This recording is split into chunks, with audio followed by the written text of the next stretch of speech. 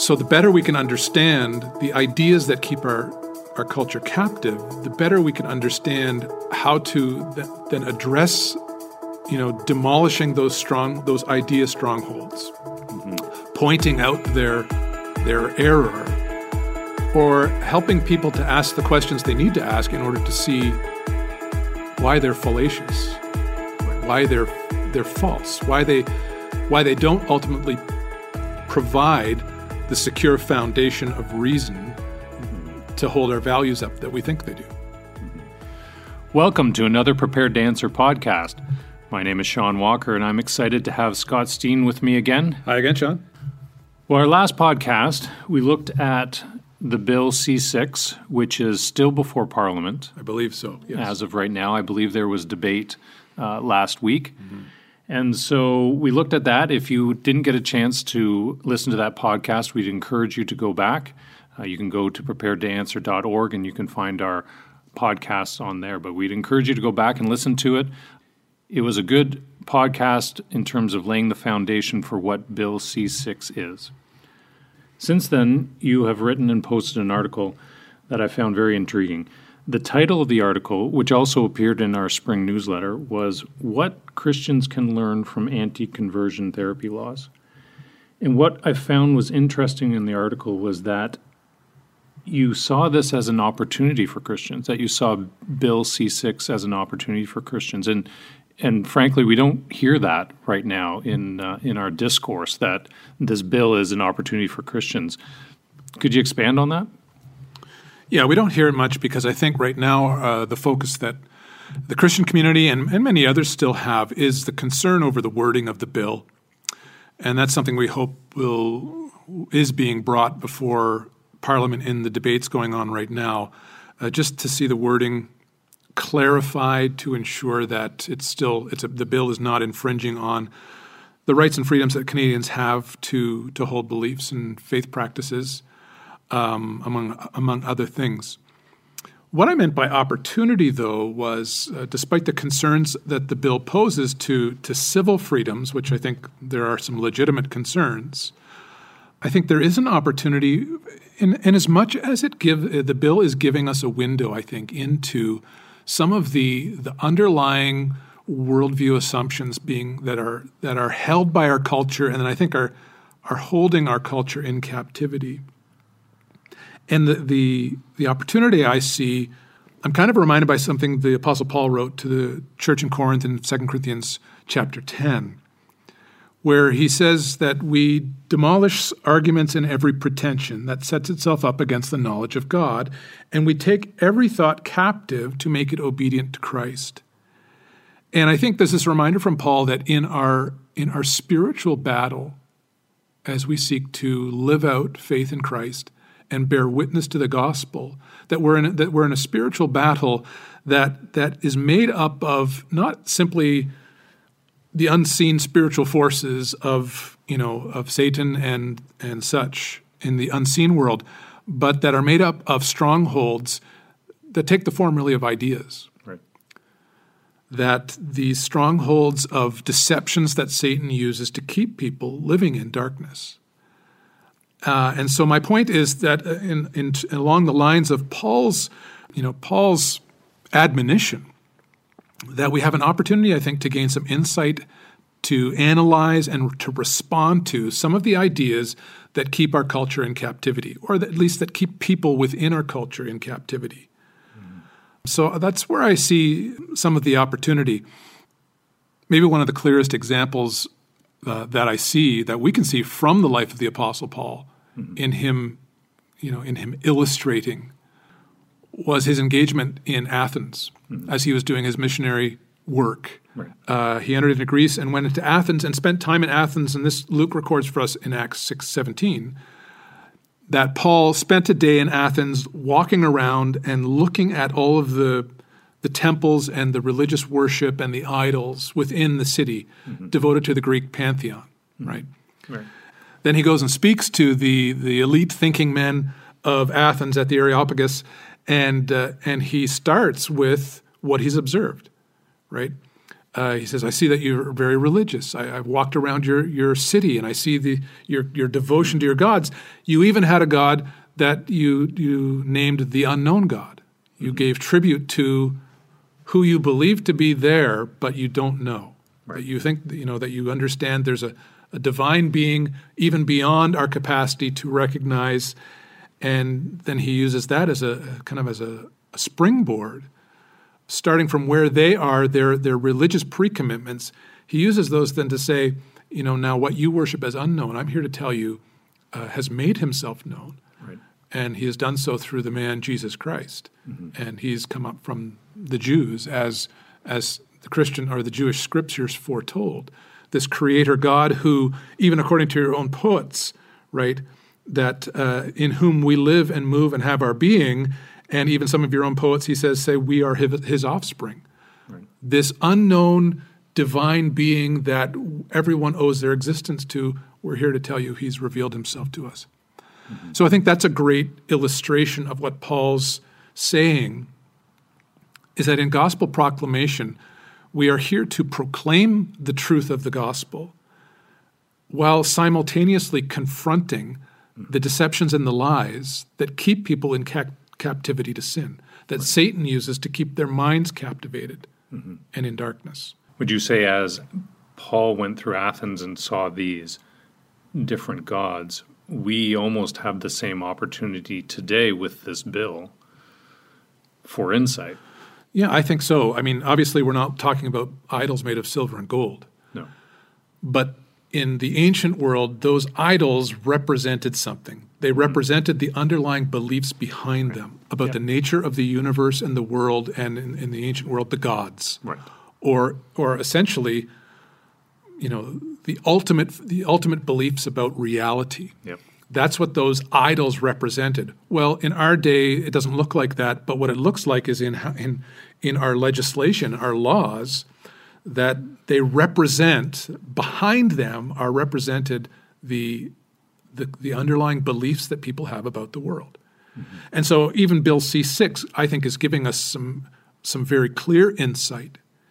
And it's almost playing a set of cards that have been close to the chest for a while, I think, and now have been laid down, and is being stated very clearly about some of our culture's pre-commitments or belief commitments. Exactly. So then what insights is this bill giving to us then? What can we learn from it? Yeah. Well, here's what I touched on in my article, and I think I even mentioned this in our last podcast. But among some of the greater concerns which are being expressed around the wording of definitions within the bill, what I found very interesting was the preamble to the bill. And here's what the preamble is just kind of a warm-up statement to here's the rationale behind the following legislation. Mm-hmm. And this is what it says in Bill C-6. The opening preamble states, whereas conversion therapy causes harm to society because, among other things, it is based on and propagates myths, which is being used in a pejorative sense of false beliefs, right? Myths and stereotypes, including the myth that a person's sexual orientation and gender identity can and ought to be changed. So what I think is really interesting about this being included, interesting and concerning, is that within the criminal law code, a statement by the government is being enshrined into our criminal law code that includes a statement of belief and a statement about what people shouldn't believe, right? It's essentially, in using words like ought and myth, it's basically stating a moral imperative, which says that it's wrong to believe this way. If you hold these beliefs, that's wrong, and in fact, it's harmful. And I think what it points to, which is one of my concerns about the reassurances being given about not sanctioning, that the law won't sanction conversations between pastors or faith leaders or even parents to their children about, religious teaching on sexuality or gender. While that's being stated, it seems pretty clear that from this paragraph that it's being communicated that those kinds of beliefs are really not beliefs that Canadians ought to have. Right. And you could even see that in the debate. If you heard the debate, a lot of the MPs were stating that outrightly. Yes. That these were not good beliefs. Sure. And the fact that this paragraph sets up the rest of the bill says to me, I think it says very clearly that the purpose of the bill is to eradicate these kinds of harmful beliefs. Right. Even if the language of the bill doesn't say so in so many words. But it certainly, to me, it certainly communicates that, whether it's intended or not, that seems to be implied. So there's this moral imperative that's being, I think, smuggled into the bill. Right. The difficulty, or rather, I guess the opportunity, is in the fact that a moral imperative is being smuggled into the bill. You can't have a moral imperative, a moral command, without a moral authority. Right. And so what I think the opportunity is that this is giving us opportunity to start probing and asking our culture, or asking those within our culture, where is this moral authority coming from? Right. Right? What are we appealing to now? As a Christian, my cards are on the table. I appeal to God's word. I'm appealing to the creator of the universe, who has revealed himself in Scripture, ultimately through the person of his Son, and has made known to us how he wants his creation to live. That's my moral authority. I appeal to God's word. Where does our culture appeal? Right. And I'm not certain that if people were asked that, I'm not sure what kind of, I'd be curious if you had a conversation with someone, what answer they'd give you.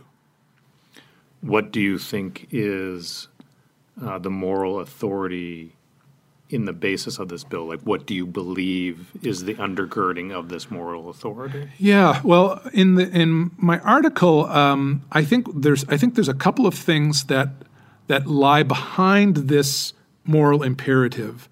That really, it's an unstated authority, but it's based on, I think, two assumptions that our culture has imbibed, if I can use that word, that our culture has really just absorbed and accepted. Okay. And those two assumptions are, the first assumption is authenticity, and the second one is the assumption of self-creation.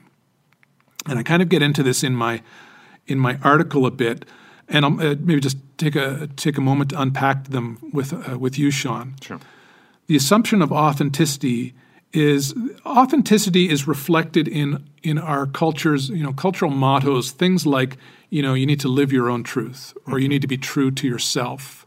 Yeah. Which, if you say that, it's almost uncontestable. It's almost intuitively obvious. Of course, we're all supposed to live our own truth and be true to ourselves. That's what we're supposed to do, right? That's how you live well. To me, this was illustrated really clearly lately. Just in February, a podcast, one of Joe Rogan's, the Joe Rogan Experience, one of his episodes, he interviewed Demi Lovato, who is an actress, singer down in the States, who's become very vocal in LGBT issues. She says this on the podcast. She said, "I'm done living other people's truths." She's speaking about her own sexuality. She said, "I'm done living other people's truths. I'm here to tell you that I'm going to live my truth no matter what you think of it, because it feels right to me." And so this notion of authenticity is really a principle that I think it's kind of the new knowledge principle for identity and identity formation. It's the true you that you need to live out, you need to be. And that obviously not being true to yourself or not living out who you truly are is maybe the worst thing you can do for yourself, because you're living out a deception. I think one of the challenges is that the basis upon which we know this truth, right, that we know who we really are, is, as Lovato said, it's all I'm feeling. Right. Because it feels right to me. How do you know you're living out your true self? Because it feels right. And so there's this absolute dependence on the unquestionable authority of my inner psychological sense. What makes me psychologically happy, that's my ultimate inner authority. And that's the ultimate authority for authenticity. Now, what's interesting is that no one has stopped to really ask the question, what happens if my authentic self, my self-declared authentic identity, calls your self-declared authentic identity into question, Right. or vice versa, Right. right? Yeah. I don't think anyone's asked that question because ultimately that whole basis for authenticity, it's irrational, Right. right? It's not one we can reason with because it's all based on my inner psychological experience, my inner feelings. So I think that's the first underlying authoritative assumption that lies behind this idea, this moral imperative that's been smuggled into Bill C-6. The other one is very tightly tied to authenticity. In fact, I think it's also supportive of authenticity, which is the assumption of self-creation. And the assumption of self-creation really is more of a pre-commitment to our understanding of the nature of reality. And I think this traces all the way back to Darwin, Sean. When Darwin came up with his theory of natural selection, he made this declaration. He said that everything in nature, now that we have natural selection as an explanatory mechanism, everything in nature is the result of fixed laws. That's what natural selection now tells us. Well, if everything in nature is the result of fixed laws, that has to also include our own self-understanding, right? And it means that there's nothing outside of nature to which we need to appeal anymore to explain who and what we are. And the French philosopher Jean-Paul Sartre, I think, articulated the implications of this worldview shift very clearly. He said that based on this assumption of Darwin, there is no human nature because there is no God to have a conception of it. Right? The moment you do away with the supernatural or God who is outside of nature, the moment that nature becomes all there is, then human nature evaporates. Right. Because there's no one who has an idea of what humanity is supposed to be. Right. Humanity just is. Right. So what is humanity? Right? What are we? We're whatever we're being, is what it boils down to. So Sartre says, he says, man is nothing else but that which he makes himself, right? So when you lose God as the source of understanding of what human nature is, of him telling us what we are, all we're left with is ourselves. And of course, as beings who need to have meaning to our existence, without a God to give us meaning, there's only one alternative. We have to create it for ourselves. We have to be those, as Nietzsche said, this was his conclusion, God is dead. Let us be involved in the creation of our own table of values, he said. We must become those who create themselves. Right. And that was where his whole idea of the Uberman, the Superman, comes from, the one who rises up from nothingness and makes himself. And that's a whole other discussion. But I think that those two assumptions are very much upholding this moral imperative that's being put forward in Bill C-6. So the idea of saying that these beliefs about sexual orientation and gender identity that may reside in religions like Christianity, they're wrong. And the reason they're wrong is because they're based on a false premise. What's that false premise? The premise that there is a creator or a God outside of us who has any right to say anything about who and what we are. Mm-hmm. We determine that for ourselves. Right. What a great discussion to answer the question, how did we get here with Bill C-6, which I think a lot of people, Christians, are scratching their heads and going, how did we get to this point where it could be illegal for me to talk to my kids about what I believe religiously? So this has been a great discussion in terms of where that foundation came from, and that it just didn't happen yesterday, that this has been in the works for years. Yeah, no, you're right. And if you look at the progression of ideas going all the way back to Darwin, even before, where we are now is the logical outcome of the development of those ideas through history. Yeah. So while it might seem sudden to us because the outward wrapping of cultural values and mores has suddenly shifted, or seems to have suddenly shifted in the last several decades, the underlying foundational ideas that upon which our cultural mores now rest have been developing over time under the surface. Mm-hmm. So I think even just understanding that, Sean, is helpful for us in terms of, first of all, in terms of guarding ourselves against, as Paul said in Colossians 2:8, of guarding ourselves against being taken captive by the hollow and deceptive philosophies based on the human traditions of this world rather than on Christ. Right? So to guard our own hearts and to realize that we need to do some careful thinking about the ideas and the values that we espouse to make sure that their foundation is the truth of God's word and not the assumptions of culture. And that's a difficult exercise to go through, because when you grow up in a culture, right, it's like the frog in the pot, right? You don't notice the changes around you because you're surrounded, you're immersed in it. Yeah. And that's where we need the truth of God's word to renew our minds. Again, as Paul said in Romans chapter 12, transformation comes when our minds are renewed, and our minds are renewed when our beliefs, our ideas, the truths that guide our understanding about life in this world and God and everything else are shaped by God's word rather than hollow philosophies of the world. Yeah. The second thing, I think, Sean, is in understanding in terms of our witness.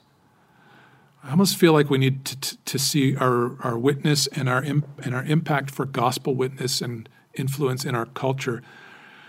Really, we need to see the long game.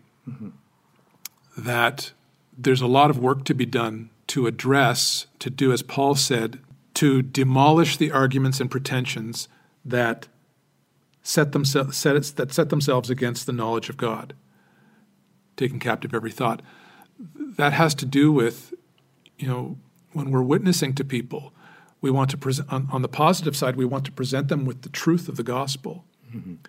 But we also need to recognize that they are captivated by certain lies, deceptions. And I think a part of effective witness is understanding that so we can expose them in the light of the gospel, much as Paul did in Athens. Right? Yeah. Here's the assumptions you're holding. Now here they are in the light of the truth of Scripture. Here's the weakness of the assumptions you're holding. You believe there's this God out there, Paul says, that is the reason for everything, but you don't know who it is. Right? Your assumptions are giving you knowledge, true knowledge. And I'm here to tell you, here's the true knowledge. Here's the truth in Christ. So I think there's that opportunity we have of helping people to begin to question their ultimate beliefs. Right. So if our hollow philosophies that we've talked about today would be authenticity and self-creation, then how do we respond to that? Well, that's a great question. I think there are some key principles we need to keep in mind when responding, in particular to the assumptions of authenticity of self-creation. In fact, in our next episode, I want to address that in particular. We've kind of run out of time now, but that warrants its own discussion. We've kind of, in this episode, tried to surface these strongholds of ideas and beliefs. Right. And I think authenticity and self-creation are assumptions that have saturated our culture's imagination. Most people just have absorbed them without even knowing it. And what they may not realize is that they're based on ultimate assumptions or ultimate pre-commitments about the nature of the universe. Right. And I think that's where we need to get people. Thanks, Scott. That's a good place to end, and we would encourage everyone listening to join us for our next podcast, where we look at the question of how do we reach a generation captivated by the worldview of authenticity and self-creation. This podcast has been a ministry of Prepared to Answer. Our mission at Prepared to Answer is to help prepare, equip, and encourage the Church of Jesus Christ to grow in confidence of faith by teaching Christians to think like Jesus.